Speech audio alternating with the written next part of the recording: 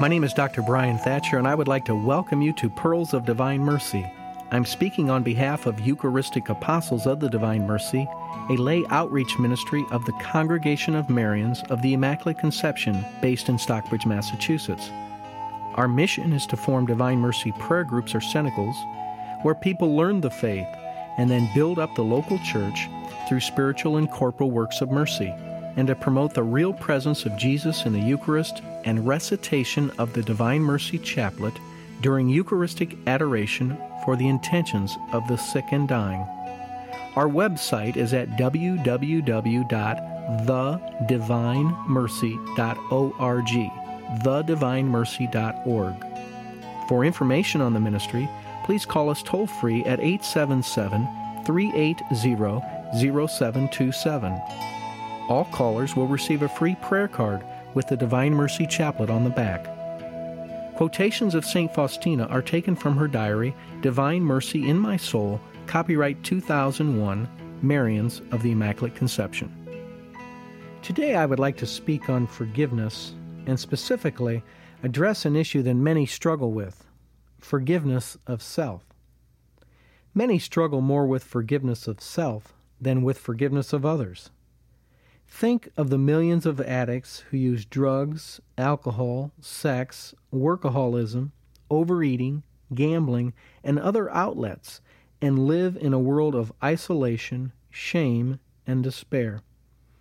How many of us continually beat up ourselves mentally, almost to the point of exhaustion? We focus on thoughts like, how could I? Why did I do such a thing? And what a loser I am.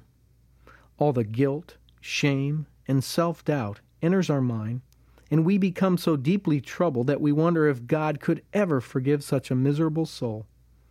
Yet the God of mercy is ready to forgive and show us mercy. We can find comfort in the words our Lord spoke to St. Faustina. The greater the sinner, the greater the right he has to my mercy. And then, unfortunately, the doubts re-enter our minds, and we continue to wonder if Jesus could forgive us for our sins, the same ones we repeat over and over. For in spite of our efforts, we fall again and again into the same faults. Even souls striving for sanctity stumble and fall, and like the prodigal son, all must come back to the God of mercy. Jesus spoke to St. Faustina regarding a soul striving after perfection. He told her, "You see, my child, what you are of yourself. The cause of your falls is that you rely too much upon yourself and too little on me. But let this not sadden you so much. You are dealing with the God of mercy, which your misery cannot exhaust. Remember, I did not allot a certain number of pardons." And the soul replied, "Yes, I know that, but great temptations assail me, and various doubts awaken within me, and moreover, everything irritates and discourages me." And Jesus replied, "My child, know that the greatest obstacles to holiness are discouragement and an exaggerated anxiety. These will deprive you of the ability to practice virtue. All temptations united together ought not disturb your inner peace, not even momentarily. Sensitiveness and discouragement are the fruits of self-love. Have confidence, my child. Do not lose heart in coming for pardon, for I am always ready to forgive you. As often as you beg for it, you glorify my mercy." How do we accept our weaknesses? Do we recognize that this is a valley of tears and we are frail? Do we accept our disabilities, faults, and defects out of love for Christ?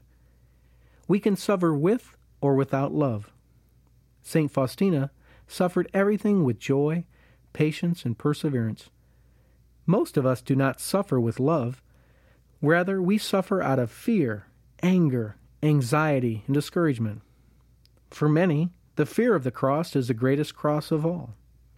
We should try to suffer out of love of God, just as Jesus suffered out of love of us. We must suffer out of love, and love while we suffer. In suffering, we share in Christ's suffering. Forgiveness allows us to begin a process of healing from the battles of life as we continue our spiritual journey. However, we must let others know of God's unfathomable mercy as well.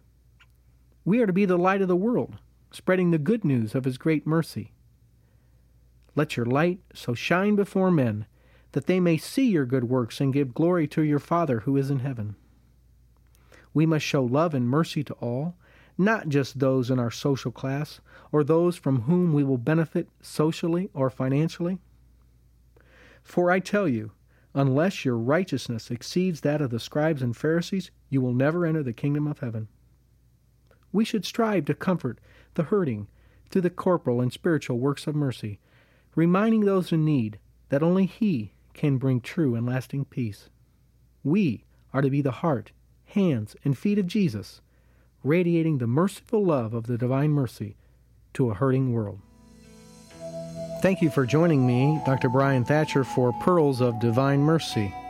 If you would like to know more about our efforts to form Divine Mercy prayer groups or cenacles, and to promote recitation of the Divine Mercy Chaplet during Eucharistic adoration for the sick and the dying, please call our ministry toll-free at 1-877-380-0727 or look at our website at www.thedivinemercy.org, thedivinemercy.org.